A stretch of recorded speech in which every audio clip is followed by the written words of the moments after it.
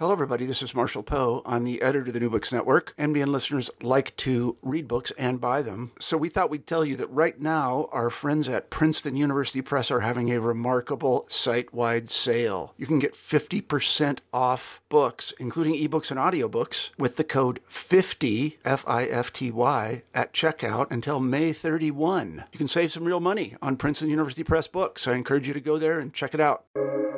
Welcome to the New Books Network. I'm sitting with Professor Mario Baghos, who from Australia, Sydney, Australia. He's in Sydney, I'm in Chicago, and we're here to talk about his book, his new book, called From the Ancient Near East to Christian Byzantium, Kings, Symbols, and Cities, which I found this book surreptitiously, and I was struck by its title, but then I looked into the table of content, and I was really overwhelmed, I have to say, as I read it, how rich and how dense it is, right? And it's a very unique type of scholarship that you almost don't encounter anymore. This type of encyclopedic knowledge brought, together in one single volume, because I guess people don't take this time to do this anymore, right? People have to produce. And anyway, Professor Mario Baghos teaches at the University of Notre Dame in Sydney, Australia, and he graduated from University of Sydney with a degree in religious studies. And he's been a teacher in various contexts in Australia, but he's a scholar of patristics. So I'd like to first ask him maybe to briefly summarize his journey from how he arrived at writing this book. How did you decide to choose this subject, and why you spent so much time writing it? Adrian, thank you for your gracious introduction and kind words, and for inviting me to speak to you about my book. I'll just do the self-promotion here and lift it up. From the Ancient Near East to Christian Byzantium, which is an outcome of the doctoral research that I undertook from 2012 to 2015 in the discipline and Department of Studies in Religion at the University of Sydney, as you mentioned. It's quite the journey, to be honest with you. And you referred to the sort of encyclopedic approach that I took.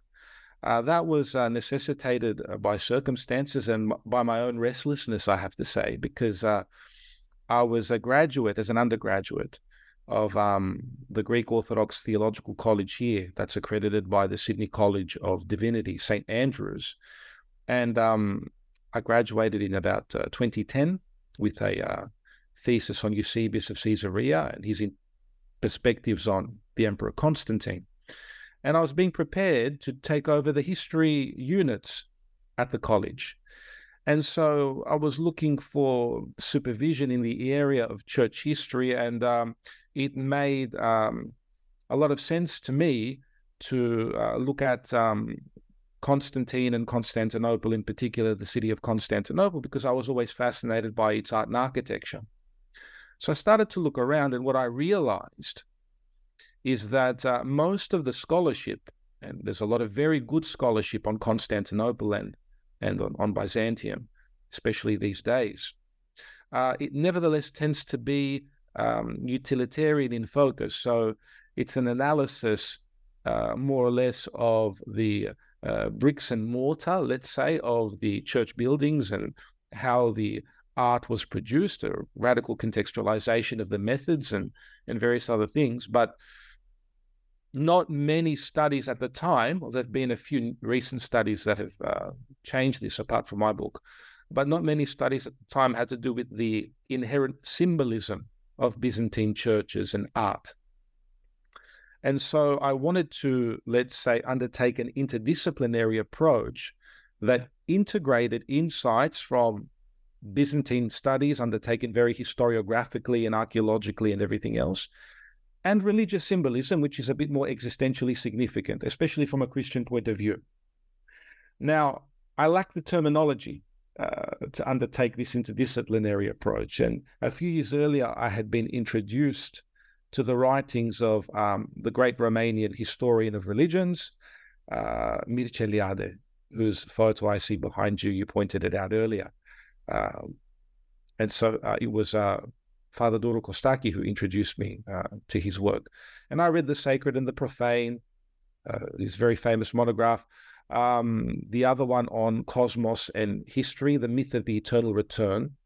And I encountered in those books conceptual categories that I could employ as heuristic devices to understand or make sense of the symbolism in Constantinople, the symbolism of its churches and monuments and everything else. Those were namely Imago Mundi, image of the world, and Axis Mundi, or Axis Mundi in the plural, centers of the world, where Eliade tried to account for the intersection of the various levels of the cosmos in the perception of the ancient inhabitants of cities and civilizations, how they viewed their world, their Weltanschauung, their worldview, usually comprised of three tiers, heaven, earth, and the underworld, how these were recapitulated or summed up in sacred monuments that manifested what he called the hierophany, the manifestation of the sacred. And you're familiar with all of this because of your love for Eliade.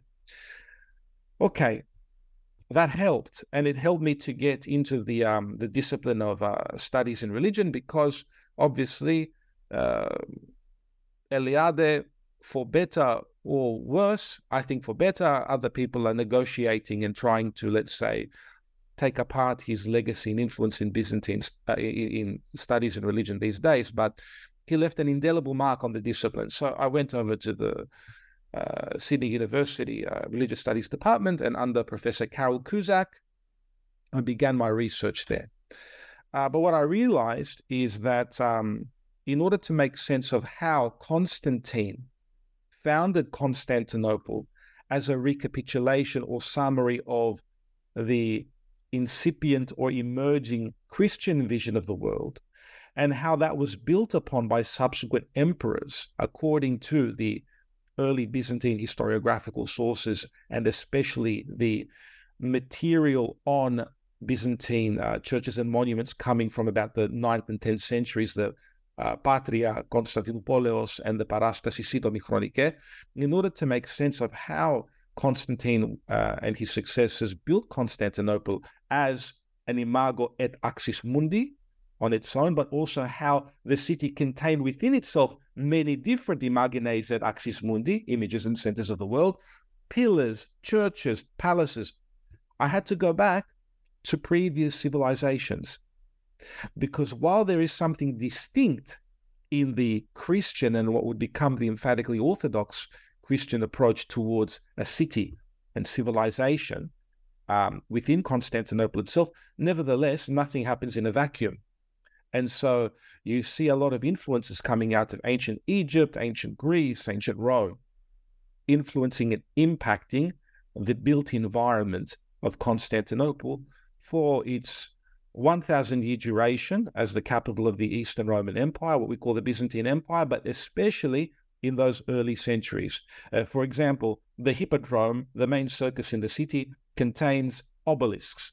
And Theodosius I famously moved the obelisk of Thutmosis III, 4,000-year-old obelisk from Egypt, from Karnak, into the center of his Hippodrome, in this way imitating what emperors, ancient pagan Roman emperors, had done within the city of Rome itself, in the Circus Maximus and various other places. So there's a continuity in practice and behavior. But something also changes in relation to the fact that whilst these pagan monuments, emphatically pagan monuments, are being incorporated into the city, I mentioned the obelisk, which intersects heaven and earth as a needle-like petrification of a sun ray, which intersects heaven because it points up, and the earth below. You also have symbolic items that were very important to the ancient Romans and Greeks, like the Palladion, the image of Pallas Athena, which had purportedly fallen from the sky. It was a meteoric item that the city of Troy was built upon, and was later very important for the destiny of the city of Rome, according to legend, it was moved to Rome by Diomedes and Odysseus and so on and so forth. They began a process where it ended up in Rome. All of these stabilizing items found their way into Constantinople. According to the sources, Constantine found the Palladion and placed it in the center of his forum in the center of the city of Constantinople. So I was trying to account for the similarities and differences, and that's why we end up with in a book that's ostensibly on Byzantium, Christian Byzantium, I call it, because I really try to account for differences. You have chapters on ancient Mesopotamia, beginning with the emergence of the first cities in history and how they imaged and intersected heaven, earth, and the underworld, through to Egypt, Greece, Rome. I account for the changes that take place with the monotheistic religions and cultures of Judaism in Israel and Christianity, and then we move through Christianity and Rome to Constantinople itself. Thank you. I mean, if you don't mind, could we just spend a little bit each of the chapters and just maybe provide brief summaries of each of the chapters so that maybe listeners get the idea of the continuities and discontinuities, and then we will talk more about the last two chapters, I think, where you dwell more on Byzantium. But I think this tracing that you do, or with the linear history, is interesting. So the first chapter, right, is on Mesopotamia, right, on the emergence of the city, right? So what is and before I mean, I should ask a methodological question because before we do the summary, and in a way, so you adopt Eliades' methodology where you somehow, along with him, assume that there is a continuity of symbols, right? In a way, a trans-historical continuity, right? And that's one of the issues people take umbrage with in Eliade, this trans-historicism, which presupposes, which is based on this metaphysical view, right? That there is this, the symbols are somehow first disembodied, but then embodied and are encountered in different cultures, and there is a continuity, right? That there is the same axis mundi symbol in Mesopotamia, in ancient Egypt, and finally in Byzantium, right? Can you talk a bit about this assumption, right? Is that, and why you don't see it as problematic, especially in our debates in the debates today, where this approach, this ahistorical approach, is in a way very much criticized, and we to another extreme of a hyper historization, right, where which somehow almost bogs us down in very narrow avenues that don't allow this global view from above, which is necessary in order to make these comparisons. Thank you. That's a very important observations in your reflection there, and I'll try to take them point by point insofar as I can recall them. So, first of all, I think part of the reason why we don't take this longue durée, if you like, a phrase coined by the historians of mentalities, the Annales historians Jacques Le Goff and Georges Duby, approach, the long duration approach towards history these days, is because of the influence of positivism on the disciplines of historiography and the humanities in general, which is to say that positivism is defined by an emphasis on empirical observation of data that can be verified and subsequently analyzed in relation to the facts. This is very important in the sciences. In the humanities, it's a little bit trickier because there's the role of the interpreter who arranges and organizes those facts. So we've tried to elide or to remove as much as we can in the past 100 years or so the role of the subject the interpreter in the analysis of these facts in order to come up with a more objective approach to the material. This is in the discipline of historiography, right? Part of what has emerged from that is an over-specialization in specific areas. So you gather more and more and more data, more text, more documents, more resources, and in the process, you can't see the forest through all the trees. I'm not saying that positivism is bad. I'm just saying it's not the only way of doing things. There are general trends that unfold over long periods of time. And whilst they change from minute to hour to second, nevertheless, they are observable. Why? Because they are all the results of our common humanity, which is something that Eliade had recourse to in relation to Jungian archetypes. You know, the fact that because we all share a common humanity, we observe the objects of our experience in a very similar way, and from our subconscious emerges a particular approach towards the objects of our experience that can be diachronically and cross-culturally compared. That's the reason why light is usually a good thing associated with the divinity or holiness in across civilizations, and darkness evil, because we all experience common dangers in the dark that we try to avoid, but in the light things are illuminated. It's very basic stuff. My approach has not been divorced from positivism. I employ sources throughout the book, as you yourself have seen. I refer to primary sources that testify to the mentality of the inhabitants of these various civilizations. And I, let's say, impose on that Eliade's heuristic, the conceptual categories we mentioned, imago mundi, axis mundi, etc. Of course, these phrases, these concepts are not mentioned in those texts, but the content of those texts is amenable to those concepts. So, if you're reading an ancient Egyptian text that talks about the cosmogony, and this is common amongst the ancient civilizations, they speak about the emergence of order out of chaos, and the city, their place of habitation, is a representation or a microcosm which staves off chaos. And it sums up within itself, it recapitulates within itself the story of the origins of the universe. That's what we see in the early Mesopotamian ziggurats, at least from an architectonic point of view. They resemble the cosmic mountain that emerges out of chaos.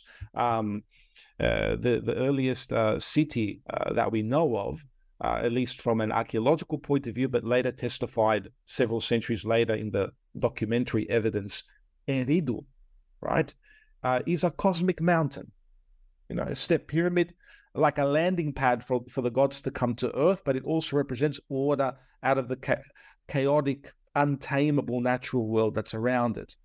Later on, things are clearer in ancient Egypt, because what they're doing with ancient Egyptian temples is they are representing their cosmogony, the birth of the cosmos, according to their particular mentality, from the perspective of each of the main cities. So if you look at a city like Heliopolis, the city of the sun, it is the god Ra who comes out of this, let's say, chaotic expanse of water, the Nun, the Egyptians called it, and he emerges on a symbol of order coming out of chaos, which is the Ben stone, the hill, and then he begins to shape the universe, giving order to the chaos from this vantage point, from the hill. Now, the Egyptians were inferring this from the yearly cycle of the inundation and recession of the Nile River. When the Nile River was inundated 6 months of the year, everything would be destroyed. It was just the expanse of water on either side of the banks of the Nile. But when the waters receded, vegetation would emerge, and little hills, and life and order would emerge out of that chaos. So they extrapolated from this that the god was at work in this process, bringing order out of chaos. And his fight against chaos continued every time the sun god rose into the air, coming out of the east in the morning. He would generate order in his path across the sky. This was inferable from, the daily rhythm of the sun throughout the horizon. throughout the sky. And as he would set in the west, that's when he would enter into the underworld to fight the chaos serpent Apophis, and would slay him every day so that order could be regenerated every day. So there's something that the Egyptians saw in their immediate terrain, in their context, right? It was a pre-existent universe. It existed forever for them, because that was what they could infer from their experience.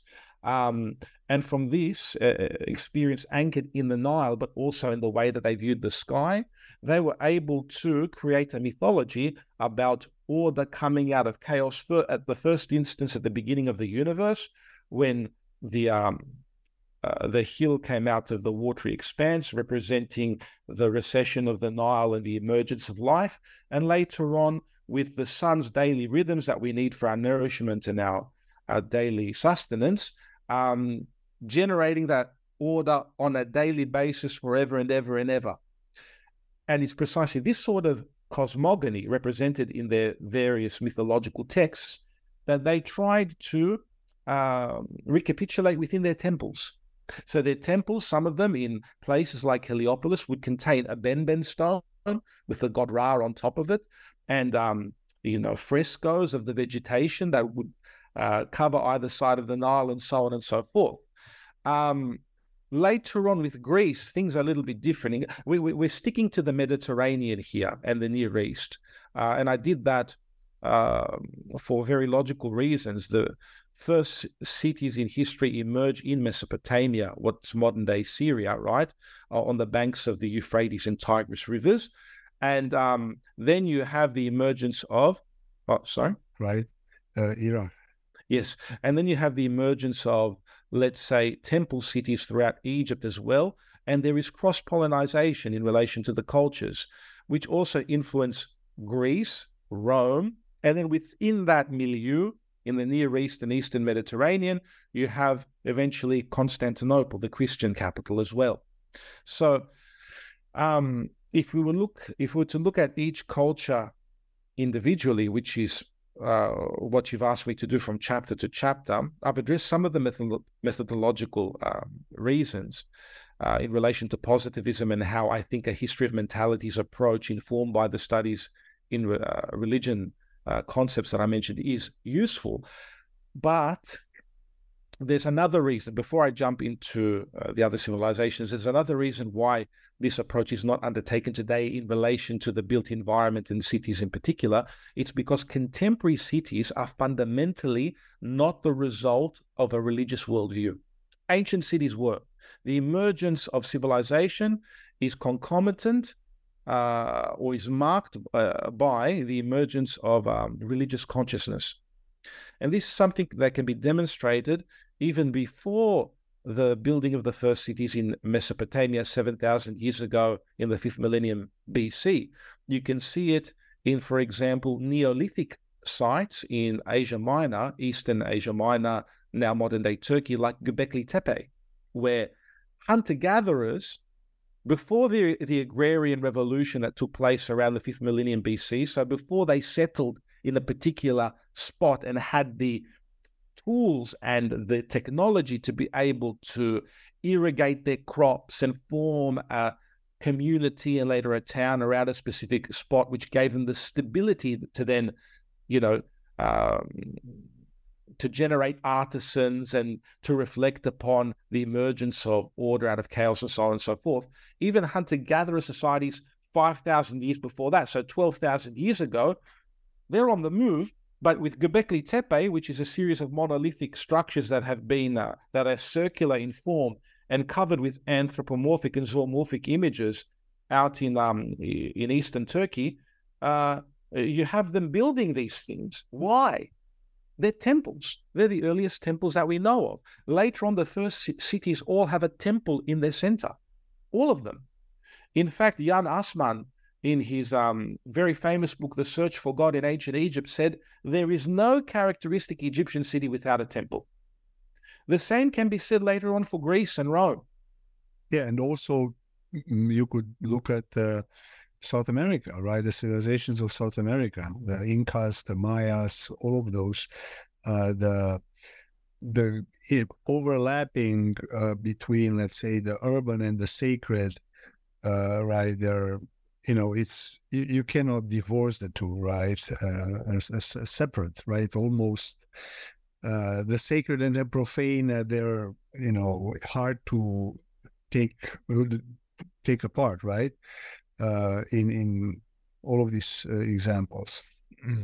I agree with you. It's almost as though the sacred is an impetus pushing people to these great feats of construction, because they are, quite frankly, very impressive, even though they are predicated on very different principles that we have today. We live in democratic societies. People have a degree of freedom. The Egyptian pyramids, which, according to still quite sound theories, funerary monuments for the pharaohs in the 2nd millennium BC, were nevertheless built by slave labor. So obviously, you can't impose modern sensibilities when trying to understand how these things were built 4,000 years ago. It was a very different world. But still, it was a world that was saturated with religious sensibilities, the belief that the sacred had to be reached towards, it had to be participated in order for the whole civilization, not just the people at the top, the pharaoh, the aristocracy, let's say, and, leading downwards, for the whole civilization to have meaning, order, and purpose. In spite of the deficiencies inherent in this approach, because the city builders from ancient Mesopotamia through Egypt and then going into Greece and Rome, things are a bit different, especially in Greece, because of their suspicion towards the gods, which the polytheistic worship, which begins in about the 8th century BC. It's reflected in the Iliad, but later on it becomes more emphatic, and that's why you're able to get democracy and the rise of the polis, or the city-state, and everything else, where, it's the elected citizens that govern the city, and not necessarily a king. But even though the king had an important religious role, but before then, when it was utterly theocratic and totalitarian in a sense in Mesopotamia and in Egypt, you had the sense in which the ruler was either an embodiment of the demiurge, the creator god, like Ra, in the Egyptian context, or was a son of that god, and they were worshipped as such, which is, of course, very problematic. And things change with the emergence of Christianity, because the ruler can no longer be worshipped as a god, even though during the reign of Constantine, the first Christian emperor in the 4th century, he tolerated his cult in some places. Nevertheless, he never emphatically demanded of the church that it worship him. And we've seen this in the previous centuries, up until the embracement of Christianity by the Roman imperial court with Constantine onwards, that it was precisely because the Christians and the church refused to worship the emperor as a god, a ruler cult that can be traced all the way back to the emergence of the first cities with Mesopotamia and everything else, precisely because they refused to worship the emperor as a god, that they were martyred and put to death. So something is different already. I'm hinting at the differences already, right? But in the Near Eastern cities, in Egypt and Mesopotamia, it is the cities are a manifestation of the worldview of the inhabitants, which is marked by the sacred. They build temples that recapitulate their vision of the cosmos, which is created by a demiurge, a god. So once again, they ensconce themselves within the sacred. This is an imago mundi, an image of the world, because it contains all of those features which are described in the cosmogonic texts of these respective civilizations. And the main agent of generating order out of chaos in this architectonic space, in the temples which constituted the focus of cities, was the ruler. In Greece and Israel, this changes because the first king of ancient Israel, we know David, is not claiming divine prerogatives, but he begins the process of planning out the temple within which Yahweh, who Christians interpret as God the Father, will dwell. This is executed by his son Solomon. He is an agent of God on earth, but he's not divine. He's not to be worshipped as divine.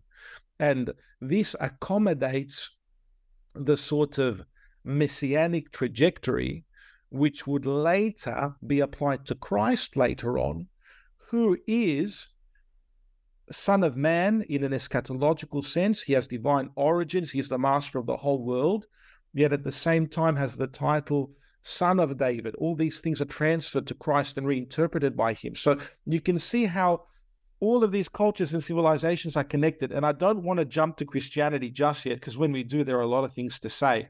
If I can linger a little bit longer on Greece, with your permission.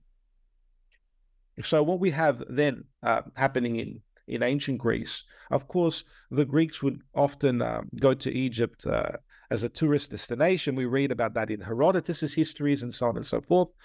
But in Greece, around the first millennium BC, between the first millennium and the 8th century BC, a dark age is experienced on the mainland, and the confidence in kingship is lost, which allows for the emergence for a very different kind of polity. But still, religion is very important. So you have cities like Troy. Troy is built by the son of Troas, Ilus.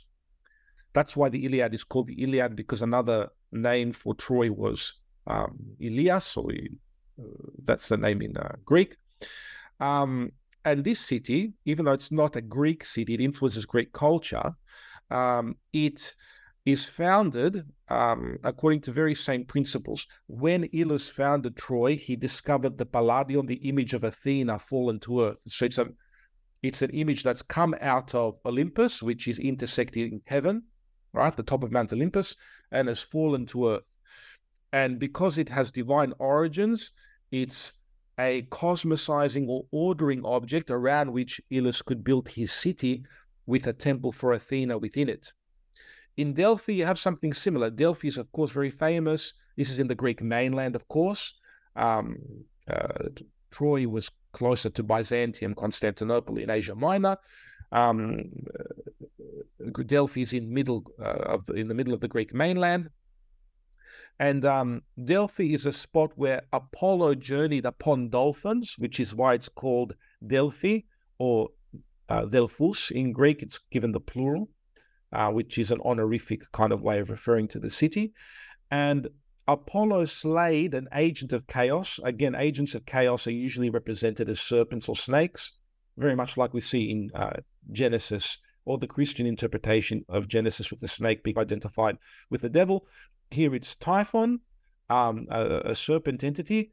Apollo slays this entity before he can build a temple, or he can commission people, men, to build a temple in his honor on that spot. And it's within that temple that the Pythoness, again associated with the serpent, the prophetess of Apollo, was able to deliver messages from the god, his oracle. Now, his oracles. Now, there are all sorts of speculation as to what the Pythoness was. What was she smoking? What fumes were emerging from the cracks in the ground in order for her to deliver these messages? Nevertheless, for ancient Greek kings, rulers, and statesmen, and for Roman emperors as well, Delphi was an axis mundi. It was an axis mundi because it was considered at the center of the world. That's where the omphalos της γης, the navel of the world, was placed, a stone-like, concave stone-like egg structure. And the omphalos of Delphi, when Rome was at its height in the 1st century as an empire, was transferred, in a sense, to the city of Rome within its forum, in the center of the city of Rome, where you had the umbilicus urbis Romae, the umbilical of the center of Rome, which again had an egg-like structure. Now, this is the new center of the world, is what the Romans were saying. And in the city of Rome, within the Roman Forum, which was the symbolic center of the city, where the main platform for speaking, the rostra, which was like a vertical platform, was placed right next to the omphalos.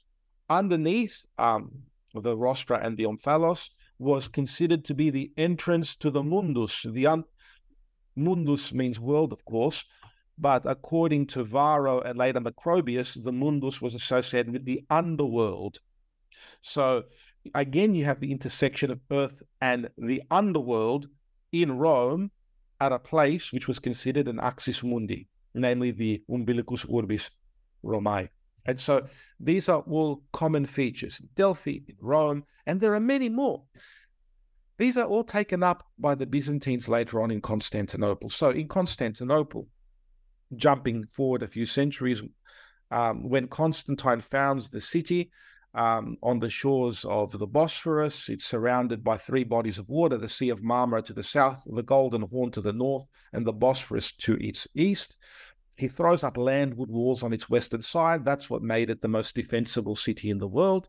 For over 1,000 years, those walls were penetrated only once, really, with the invention of the cannon, because the Latin Crusaders who took the city in 1204 managed to get over the walls. They didn't breach them. So it was only breached in 1453 when the city fell to the Ottomans.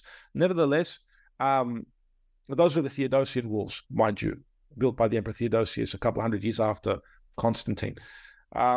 Nevertheless, in the center of the city, he had his forum, which was circular in shape, Constantine's Forum. According to Philostorgus, the 5th century Roman Byzantine historian, construction on the city began from the vantage point of his Forum, where Constantine erected a porphyry column. Again, the column intersects heaven and earth at the center, upon which was a statue of Constantine in the visage of the god Apollo. That's linking his Forum to Delphi, okay? Constantine as the sun god. At the base of his column, according to the Chronicon Paschale from the 7th century and later the Parastasis Idomi Chronicae, the brief historical notes, and the Patria, these are all medieval guidebooks to the city of Constantinople, he places relics, Christian relics. So it's a very syncretistic image. He also places crosses next to this axis mundi. So he's accommodating both the Christians and the pagans in the city. To what extent can Constantine be considered still a pagan? I don't think so. I think he converted to Christianity because of what he did in Rome. In the decades beforehand, he encircled the city of Rome with churches, like a new Christian boundary for the city of Rome. Anyway, after work on the Forum, the Milion is constructed. Now, the Milion is at the easternmost edge of Constantinople, following the trajectory of the Messiodos, the main street. And on that Milion, it was a tetrapylon structure with statues of Constantine on one side and his mother, Helen, and the cross in the middle. That's where the Byzantine icon of Constantine and Helen comes from. So there's a cross at the top, Constantine on one side, Helen on the other, and within the tetrapylon are measurements to every single main city in the Roman Empire. But he has taken this imagery from Rome itself, because the Emperor Augustus, 400 years earlier, at the rostra, which I mentioned earlier, within the Forum of the city of Rome, the Roman Forum, he erected a golden millstone, which was it was called the Miliarium Aureum, sort of a vertical pylon that had inscribed on it the names and the distances of every city in the empire. So this imagery of Rome as marking out the distances to every city in the empire, it's there in Rome as an axis mundi. It's now being transferred to Constantinople as a new Christian axis mundi, because there's the cross atop the Milion. He names it the Milion after the Miliarium Aureum, Augustus Miliarium Aureum. And he marks every single city, the distance to every single city in the empire.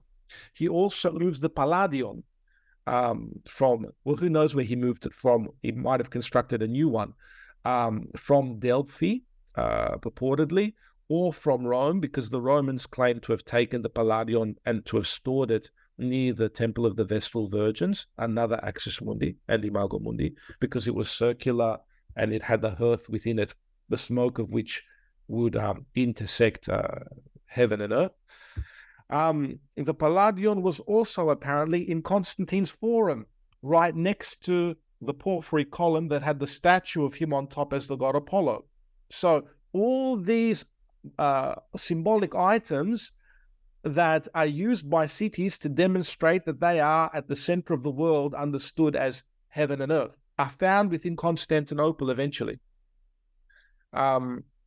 So you can account for one civilization to the next in this broad historical sense just by tracing the use of monuments and the way that the documents and the primary sources describe these monuments.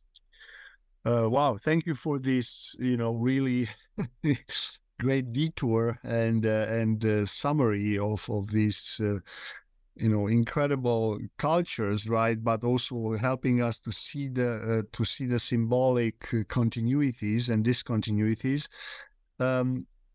Another trajectory that I noticed, you trace, is the trajectory, the political trajectory, but then that political trajectory of the kingship somehow yields to the Christological, element, dimension, and you, while you trace this, you use the word ecosystemic, quite a term that is quite rich in meaning. And as we move to this second part of the discussion, in a way which is mostly about the role of Christ, and in all of this, I'm going to ask you to read the two passages that one is on page 127 and the other one is on page 235. Right. So please, Mario, can you read the passage on 127, and then we'll do the second and talk about both of these. Okay. Thank you, Adrian. I will do. So the first passage from page 127 in the chapter on Christianity, because so far we've accounted for the similarities from the earliest cities through to the Christian capital of Constantinople. Now we'll look at some of the differences. So they're all anchored in Christ. A brief definition, perhaps, of ecosystemic agency. I took this concept from Ioan Piculianu's work on Gnosticism.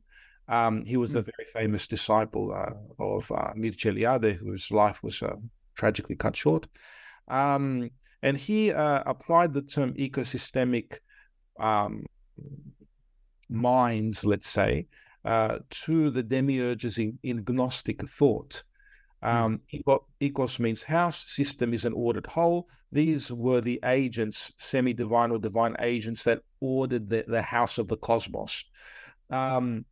This term can be applied to all of the kings that I just mentioned, the pagan and even later Christian kings to a lesser degree, insofar as they shape their cities according to the vision of the cosmos that the inhabitants of the city believed in. So they are world shapers in a sense. Ecosystemic agency and world shaper mean the same thing in my book.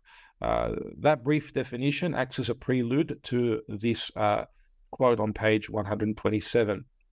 Christ's ecosystemic status, read their world shaping status, is both cosmic and personal, thereby contrasting with Near Eastern conceptions of demiurges in two ways. The first is that these demiurges were unilaterally posterior to the creation. In other words, the world, albeit in a shapeless form, existed before they were born or emerged from chaos. And we have seen that this was not the case for Christ, the eternal firstborn of God the Father. And the second, that these demiurges were not considered like Christ as incorporating believers into themselves in a manner that preserved the distinct identities of both, but rather gave them access to the fecundity of the cosmogony illo tempore. Okay, so let's try and break that apart. What happens in relation to Israel and kingship in Israel is first and foremost very important in relation to the titles given to Jewish kings as servants of the one God. So in many of the cultures that we just addressed, they believed in many gods, although one of these many gods is usually responsible for shaping the world from chaos into order, the pre-existing material of the cosmos from chaos into order. Christians, of course, will later articulate the belief that the world is created by God out of nothing, ex nihilo, and that's important because it has some antecedents in Judaism. although they're not immediately clear in Genesis, but certainly it can be read that way. The Davidic Messiah is the one who's been anointed. Okay, so Messiah comes from the Hebrew word Mashiach, which means anointing with oil, usually. That was a sign of kingship. And the Mashiach is the anointed one, a sign of God's favor. Usually the anointing takes place at the hands of one of God's prophets, like Nathan, for instance, anointing the king. And in the kind of Hebrew consciousness, the paradigmatic king was David. That was the king who united the 12 tribes of Israel. He was the one who established the capital of Jerusalem and laid out the plans for the construction of the temple that took place during the reign of his son, Solomon.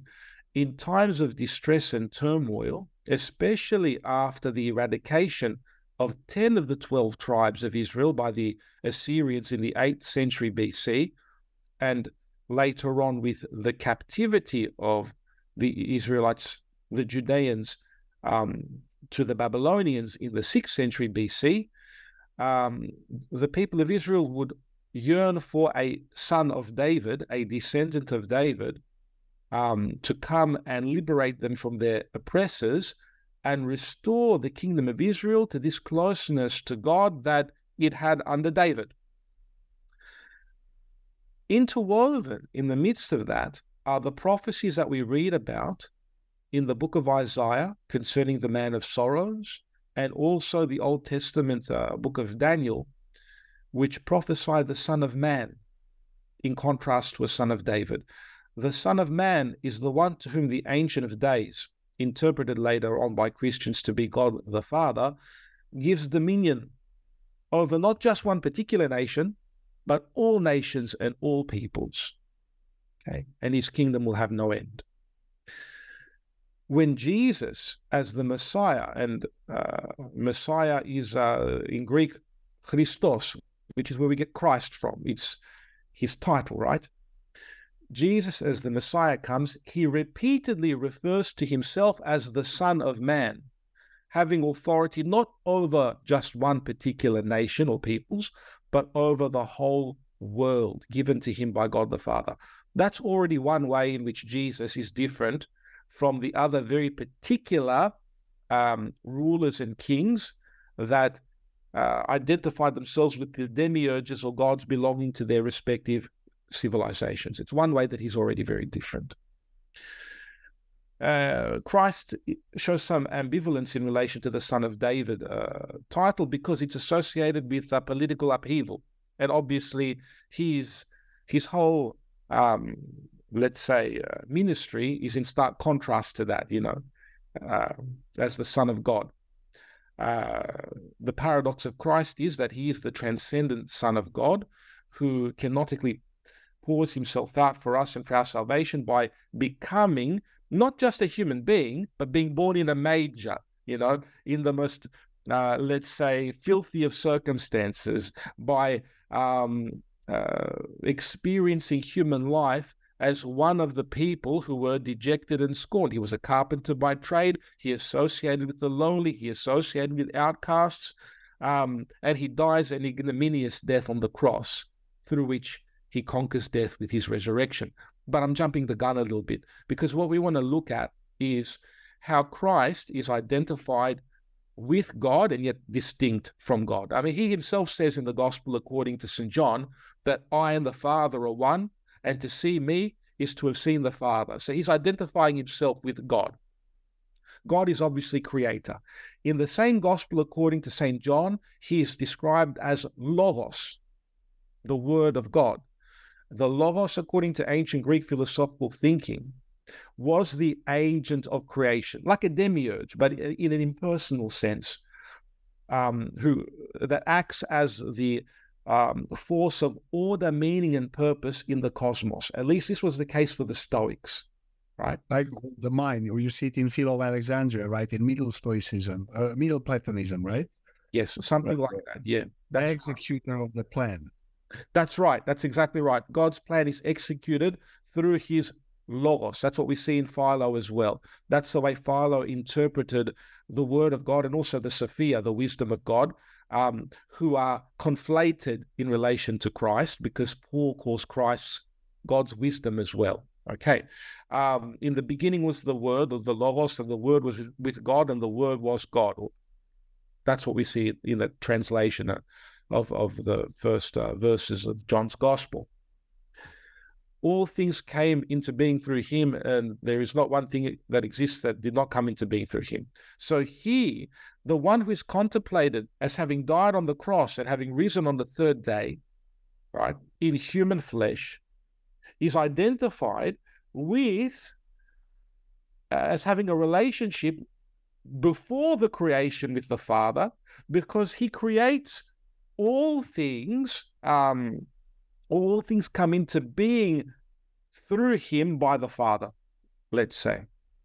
So there is an intimation already of Christ's pre-existence as Logos.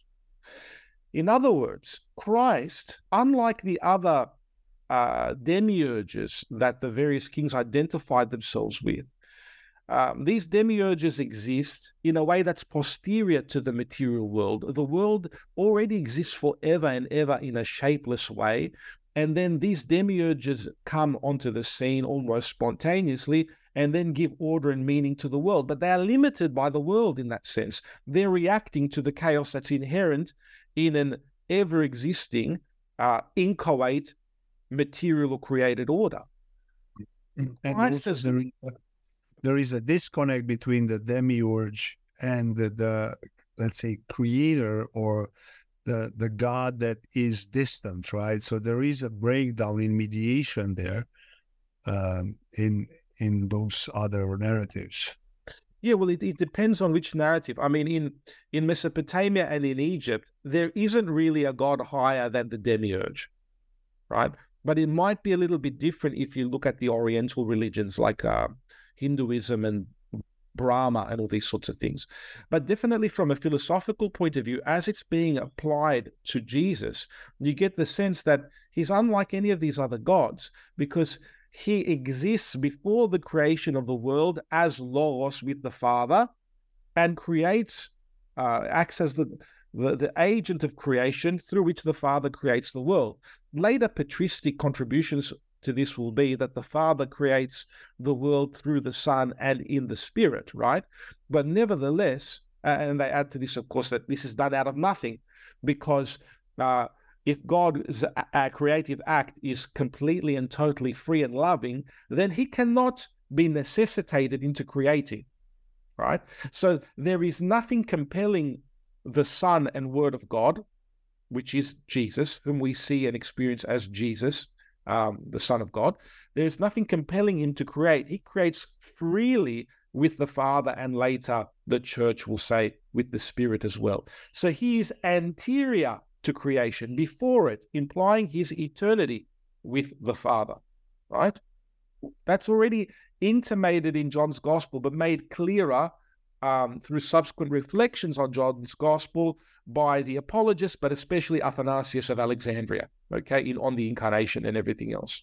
It's taken up by the Cappadocians too. So he's not posterior to the creation, he's anterior, he's before it, while paradoxically becoming one of us, being born of a virgin and undertaking a human life with the exception of sin, whilst maintaining his divine origins, remaining fully God, right? Now, that's the paradox of Christ. The other main difference is that demiurges, insofar as they were meditated upon and believed in by these ancient civilizations, could be identified with by many subsequent kings and rulers. So this particular pharaoh is Ra, the next pharaoh is Ra. Augustus was simultaneously identified as Zeus and with the son of Zeus, and also by the Egyptians with Ra and various other gods, right? But with the Son and Word of God, who assumes humanity with the exception of sin as Christ Jesus, there is a permanent identification of the agent of creation with human flesh once and for all. The Son and Word of God does not after Christ, as in the human flesh that he took to himself as Jesus. I don't want to say in Jesus because that implies adoptionism. As Jesus, right, cannot later detach itself from the flesh that it permanently assumed as Christ and inhabit another human being. No. This permanent identification of the divine creator of the world, namely the Son of God the Father, whom the church would later articulate as homousios to patria, one essence with the Father, in other words, sharing the same inner life as the Father and one with the Father from pre-eternity and forever and ever. So he's divine in the way the Father is divine and eternal in the way that the Father is eternal. He's fully God, right? The Son and the Logos, becomes one of us once and for all while remaining fully God. And that's how he's experienced throughout his life on earth, his ministry, at his death and resurrection, ascension into heaven, and even now within the church. So this is very unique. It's very different. Another way in which Christ is different to the demiurges is that even though Augustus and the various emperors could identify themselves with the demiurge and their successors could do that as well, right? The life of the Creator God was inaccessible to schmucks like me, right? But what we have in the testimony of the church, especially in the reflections of St. Paul and, the main, let's say, ritual of the church after baptism, which is participation in the Eucharist, in the body and blood of Christ, is that this Creator God has come so near to us, has experienced human life to its utmost end, in other words, dying on the cross with the exception of sin, right? He suffered like us. He's even been tempted like us. He doesn't sin. That we can now participate in his victory over death with his resurrection by eating his flesh and blood when we come together at Mass and at liturgy. Now, the Agape feast, as it was called in the early church. Now, this all has to be connected because when Christ takes the Passover meal at the Last Supper, the mystical supper, and he says, "This is my body, this is my blood," he is fulfilling the typological, let's say, trajectory that we see already in the book of Exodus, where God asks the enslaved Israelites through Moses to put lamb's blood on their doors in order to protect them from the angel of death who passes over their houses. Okay, that's what the Passover means in one sense. The other passing over in the initial sense is when the Israelites are freed from slavery and captivity and darkness and death in Egypt and are taken to the land of Canaan, the promised land, the land of life, through the wilderness by Moses and later Joshua, which is Jesus actually, Moses' disciple, enters into the promised land. All of this is fulfilled in the life of Christ from the mystical supper to his resurrection on the third day via the crucifixion, because what Christ has done is he's saying that the bread and the wine, the bread which was eaten to commemorate the Israelites quickly making their bread, it did not become leavened in order for them to be able to flee Egypt, right? And the wine are his body and blood that will be shed during the crucifixion. Again, think of the lamb's blood on the doors and the angel of death passing over them. So he will die on the cross, but through his blood, right, death will pass over him entirely, and he will rise from the dead as the first one to have entered the promised land, which, is a fulfillment of Joshua entering into Canaan. Okay, so whenever we partake of the Eucharist, and this has been the case from the beginnings of the church, we participate in the death of the Creator God and his victory over death with his resurrection.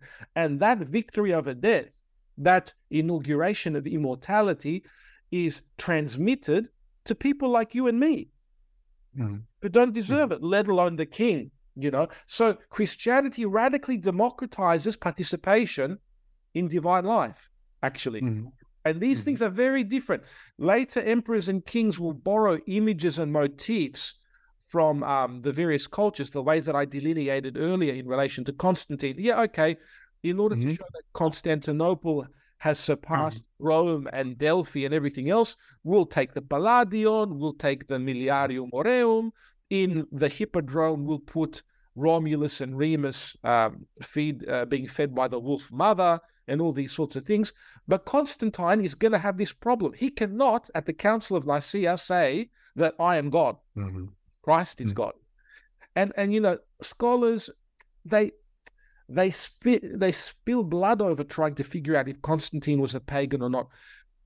He allowed in various places pagans to worship him. The ruler cult, which was so bound up with the founding of cities, could not disappear in a day. It took centuries. Nevertheless, something dramatically changes with the advent of Christendom. The advent of Christendom and with Constantinople, later Rome, Aachen, Paris, all these other Christian cities, the ruler and the king becomes a God-appointed sovereign, a little bit similar to what we see in ancient Israel, but he cannot be identified with the creator God because his rival is Christ, the God who became one of us, has been seen, has been experienced, and who is partaken of at every liturgy. You can't rival him. And another point I was going to... another dimension to this is that the way Christ, as an ecosystemic agent, to use your expression, changes is that the cosmic becomes the personal, right? And you make this, I'm just going to briefly read this on 135. Sure. In contrast to demiurges in the other ancient cultures assessed above Christ, we have seen in is an axis mundi. But important, is a personal ecosystemic agent insofar as he reshapes not only the cosmic regions that he both intersects and transcends, but also the human beings that he has integrated into himself. Thus, this process begins in the here and now, but will not be consummated until the eschaton.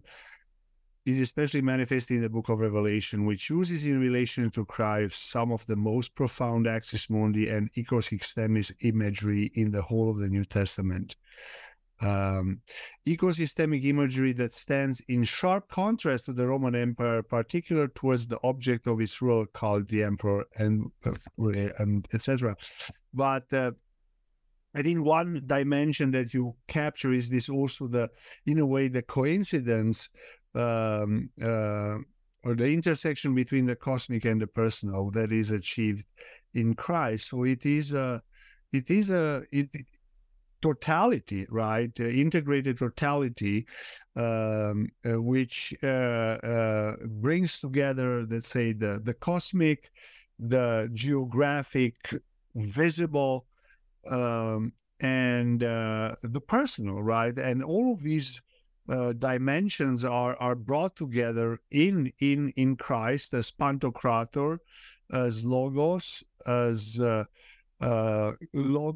agent of creation, as place, but also the Logos that dwells within us, and the incarnate Word of which we partake. So it is a really, as they call it in physics, a point of totality, right? Right, that is incredible. With it's so potent and which is so rich. Now, after this, what happens? And this is maybe this is the last part of our discussion, right? Okay, Constantinople falls. The history goes as it goes, and then let's say Protestantism happens. And and you don't discuss this per se in the books, but as I read this, this question kept bugging me: is what happens to the visible, right, and to the symbolic in a theology that somehow becomes less and less centered incarnation, right? And can you connect that to, let's say, okay, we're painting in very large strokes here, to the way the visible for us today becomes more and more poor, and it has become vacuumed, right? It almost has no more value, right? Because everything has become strictly interiorized and disembodied, right? Even more and more now. Right? Do you see a trajectory there, right? So I basically am asking you about the trajectory after where you end your book, if you can take it in that direction based on your studies. Yeah, again, very insightful and important observations. Let me just preface them by saying that you mentioned a few things that I want to address very briefly first. Is that okay? The application of Axis Mundi imagery to Christ, which we see in the New Testament already, where he, for example, if vines are, in the sense, vertical, intersecting heaven and earth, he calls himself the true vine. Okay. When Christ calls himself the cornerstone of the temple, he shifts temple imagery to himself. Foundational temple imagery to himself. So he's shifting the emphasis away from the temple to Jerusalem to himself. When he's crucified on a hill, another Axis Mundi, but outside Jerusalem, paradoxically, on Golgotha. Then in Revelation, we get the utilization of imagery pertaining to God's kingdom, which is ruled by Christ. Like the New Jerusalem, you get the sense that we do not belong to the worldly city, but our city is to come in Hebrews and so on and so forth. In the New Jerusalem that descends from heaven to earth at the consummation of all things, it is God and the Lamb at the center, which is Christ, and it's from Christ that the 4 rivers of life flow. So all of these Axis Mundi images apply to him in his role as personal ecosystemic agent that we mentioned earlier, through the church, which is his mystical body, facilitating the participation in his resurrectional life. We covered all of this. But then what happens afterwards is the continuation of the application of Imago et Axis Mundi symbolism in Christian art and architecture from the Constantinian period onwards. We mentioned some concrete examples of columns, obelisks, temples as intersecting and imaging heaven and earth. This will continue with Christian churches which incorporate the square and the circle and the cross.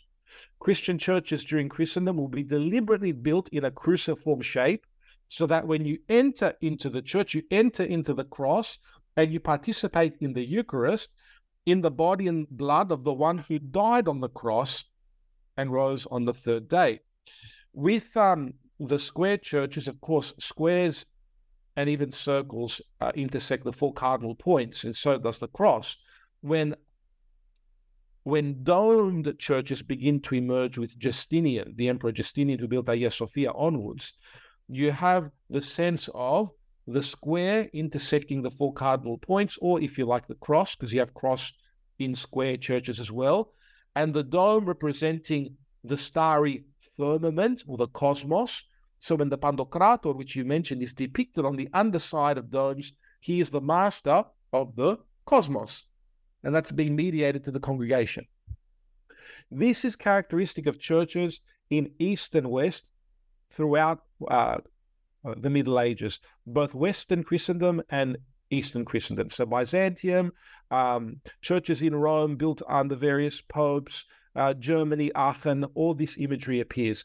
Even in the Renaissance, it's there. It's just hyper-stylized. It's all there. And now you asked about Protestantism. So I had to preface it. Sorry, I couldn't just jump into Protestantism. I had to preface it a little bit with all of this. Okay, there is a general, although we don't want to exaggerate it, but there's a general tendency to dismiss the visible and the externals with Protestantism in favor of the interior conscience and the personal reading of the scriptural texts. To what extent that's been influenced by the Islamic emphasis on the Quran is a whole other avenue to analyze, but we don't have time for it here. Basically, in opposition to what they believed were Roman Catholic, let's say, excesses in the Middle Ages, the Protestants throughout, for the most part, the baby with the bath water, only accepting 2 sacraments in the case of Luther, baptism and Eucharist. Some of the reformers like Zwingli and Calvin, to what extent do they even believe in the real presence, what Catholics would call the real presence of Christ in the Eucharist? We don't know if they did or not. Anabaptists and others, they wouldn't believe in that at all. certainly they didn't decorate their churches in this cosmic axis imago mundi way that we saw Orthodox and Catholics were. They weren't doing that.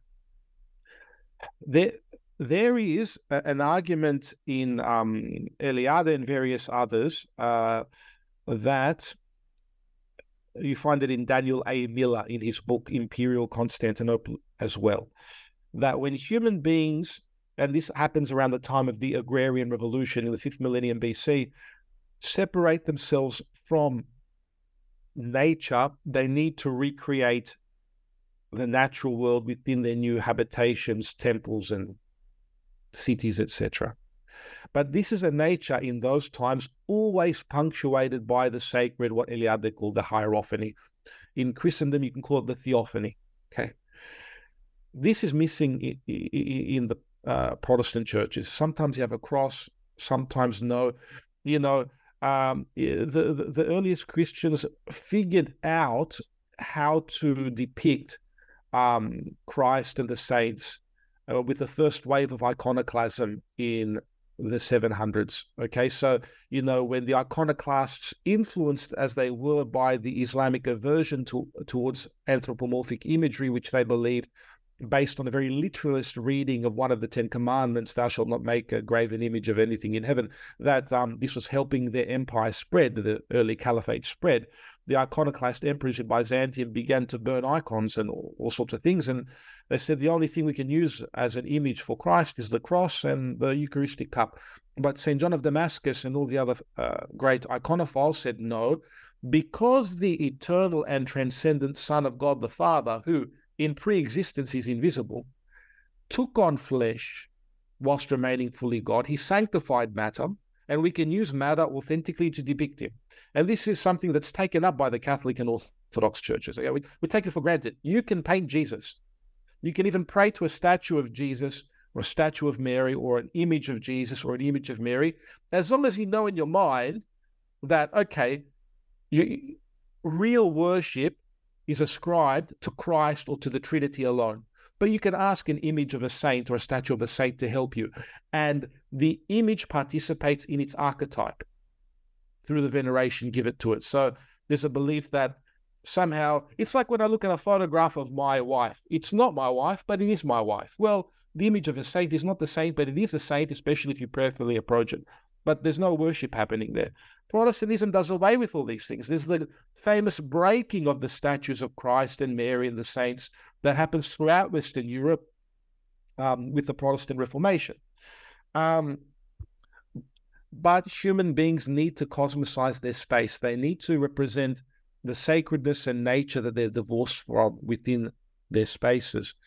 So to fill the vacuum, I think what happens is you get the reemergence of civil religion around the time of the Enlightenment, which is, okay, we no longer have churches or at the center of our cities, or if they're there, when you have the separation of church and state with the Enlightenment and the various revolutions in France and other places that take place, they need to substitute the feast days, the processions of statues of the saints that would happen in the public space and the thoroughfares, the veneration of various saints, the worship of Christ with something else. And they go back to the warrior cult of antiquity that preceded Christianity, which is manifested in the cult of the dead soldier. The heroes of the revolution in Soviet Russia, the heroes of the Republic in France, and so on and so forth. And this conditions many modern cities to this day. Still, people needed symbolism. It's not for no reason that the rise of secretive fraternities that utilized the panoply of symbols across a broad range of religions like the Freemasons and everything else emerged precisely in this period. It's because these people were mostly Protestant, and there was this historical aversion towards the only institution in the West at the time that maintained all of this kind of symbolic imagery, namely Catholicism. So they invented their own stuff with, the reemergence of, let's say, the obelisks and all these things that we see in Masonic cities. But both the cult of the soldier and this kind of neoclassical imagery deployed by by masons and others, that didn't have a lasting effect. And the fate of the modern city, according to Lewis Mumford and other scholars, has been totally conditioned by utilitarianism and economic factors. This is why in the center of modern cities today, what you have is the central business district. And what happens at the central business district, and I've spoken about this elsewhere in the podcast with Jonathan Cole on his Political Animals podcast, but I've also written an article on Jonathan Pajot's Symbolic World website in 2 parts on the modern city. And I hope in a revised version of this book to include a coda or an appendix on the modern city. What you have take place is with the rise of capitalism in the cities, and I'm not a Marxist, so, there's goods to capitalism, there's also bads. The rise of capitalism and the generation of revenue capital is precipitated by the selling of goods for an agreed upon exchange value. Okay, but these goods have to be marketed, either as services or products. How are they marketed? They're marketed with imagery. So, advertisements, billboards, Coca-Cola. How is this imagery directed towards us? Well, by exacerbating our passions. Have you ever seen the Coca-Cola ads from the 80s? You can't get away with this today, The Coca-Cola bottle is always held by a beautiful girl in a bikini because they're trying to hit you in your gut. This is all deliberate. So this, if you go to the city, this is what you see: advertisements for perfume, you smell nice, and it's all about inflating the narcissism, in a sense, of the consumer. You need this. This is essential for your identity, exacerbating our passions so that we can continue to participate in the flow of revenue by buying goods and services. And this is in stark contrast, mind you, leave the ancient cities for a minute, to medieval Christian cities, which had Christ and the saints giving, either the blessing of peace, exhorting us towards dispassion as opposed to exacerbating the passions, or peace like this, trying to calm us down, to quiet us down so that we could, instill a more prayerful mood, etc. This is why there's so much, it's because of the hustle and bustle of the city space, the busyness, but all the advertisements, the constant exacerbation of our nervous systems. This is why there's so much depression, anxiety, and so forth in cities, and it's been documented by scientists. It's not something I'm making up. In an article that I published on religious symbolism in Constantinople and the modern city, I've referred to, I don't remember the names of the scholars now, of various scientists who've spoken about the detrimental effects of the modern city space on our well-being. So, Protestantism had its own reasons for going in the trajectory that it did, if you can speak of Protestantism as a unified phenomenon. From the outset, it wasn't. But nevertheless, the vacuum was filled, and it was filled historically. You can see it in Chicago, in Sydney, in New York, in all these places with neoclassicism, war memorials, all these sorts of things. And finally, commemorating the soldiers. Okay, it's important for national consciousness, but it happens once a year. Beyond that, what's there to fill the city space? Well, enter the big businesses and the corporations, and that's how. In all of this, there is some, good news, so to speak, because I think in your book you talk about different countries where sacred architecture is still being practiced, right? So new churches that are being built currently, where some traces of this great past and tradition can still be encountered, right? So, which in a way proves Eliade's point that the symbolism and the craving for symbol are deeply ingrained in us, right? That, and I would somehow counter that even in cities like Chicago or Sydney, if you look carefully, so to speak, that the sacred found, to use Eliade's term, camouflaged, right, and hidden, right? You have very, interesting, beautiful places and spaces that somehow break the monotony, break that grayness of the postmodern or city, right? Modern, postmodern city. Well, 100%. I was exaggerating just to contrast it to the medieval times, but definitely in Sydney, we've got St. Mary's Cathedral, which dominates the part of the city that it's in next to Hyde Park, and which is a Roman Catholic cathedral. And you have churches in everywhere, synagogues, mosques. All the religions have their symbolic art and architecture, but there is no mystagogia, a leading the mystery of what that. If you happen to find it, good, but you're on your own and you have to navigate through all the symbols that tempt you. Just one more beer, one more product, one more. This is something I noticed very starkly in Venice, which is one of the most remarkable cities in the world, obviously, with San Marco's Basilica and all these wonderful churches and images. But, people tend to, because of the way we've been conditioned in our contemporary society, to go to the big brands, Prada and this and that and all those shops. There's a tension. That tension is there, whether we like it or not, And still, since you mentioned, Venice and many other places in Italy, you notice all these hordes of tourists going into these sacred spaces, taking all the pictures, but in a almost meaningless way, right?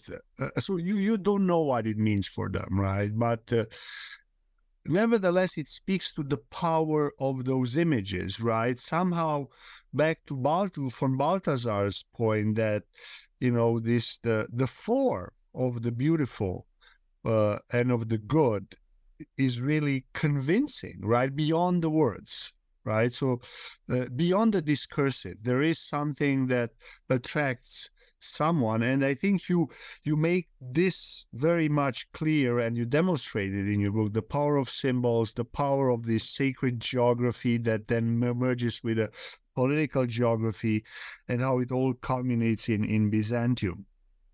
Anyways, I think we've talked quite a bit, and then this was very rich and enriching. Thank you, Mario, for your time. And what is the next project now? You mentioned you are writing something almost like a sequel to the book, or? Yes, thank you for your time as well, Adrian, and for your encouraging words, and I appreciate everything that you've said. My next book is currently in the works with Bloomsbury Publishing on Constantinople. So it's like the 8th chapter of this book of from the ancient Near East to Christian Byzantium, expanded to a whole book. So I go through the various epochs in Byzantine history for 1,000 years and look at the symbolism of extant monuments in Constantine's time, during the reign of Theodosius Justinian, and then the middle and later Byzantine periods, with a few, let's say, excursions into, of course, Venice and Ravenna. So hopefully that'll be out. I've got to make some revisions to the text, and God willing, it'll be out sooner rather than later. Remnants of New Rome is the title. Remnants of New Rome. Wow, looking forward to it. We'll discuss that too, God willing, right? That'd be great. Thank you.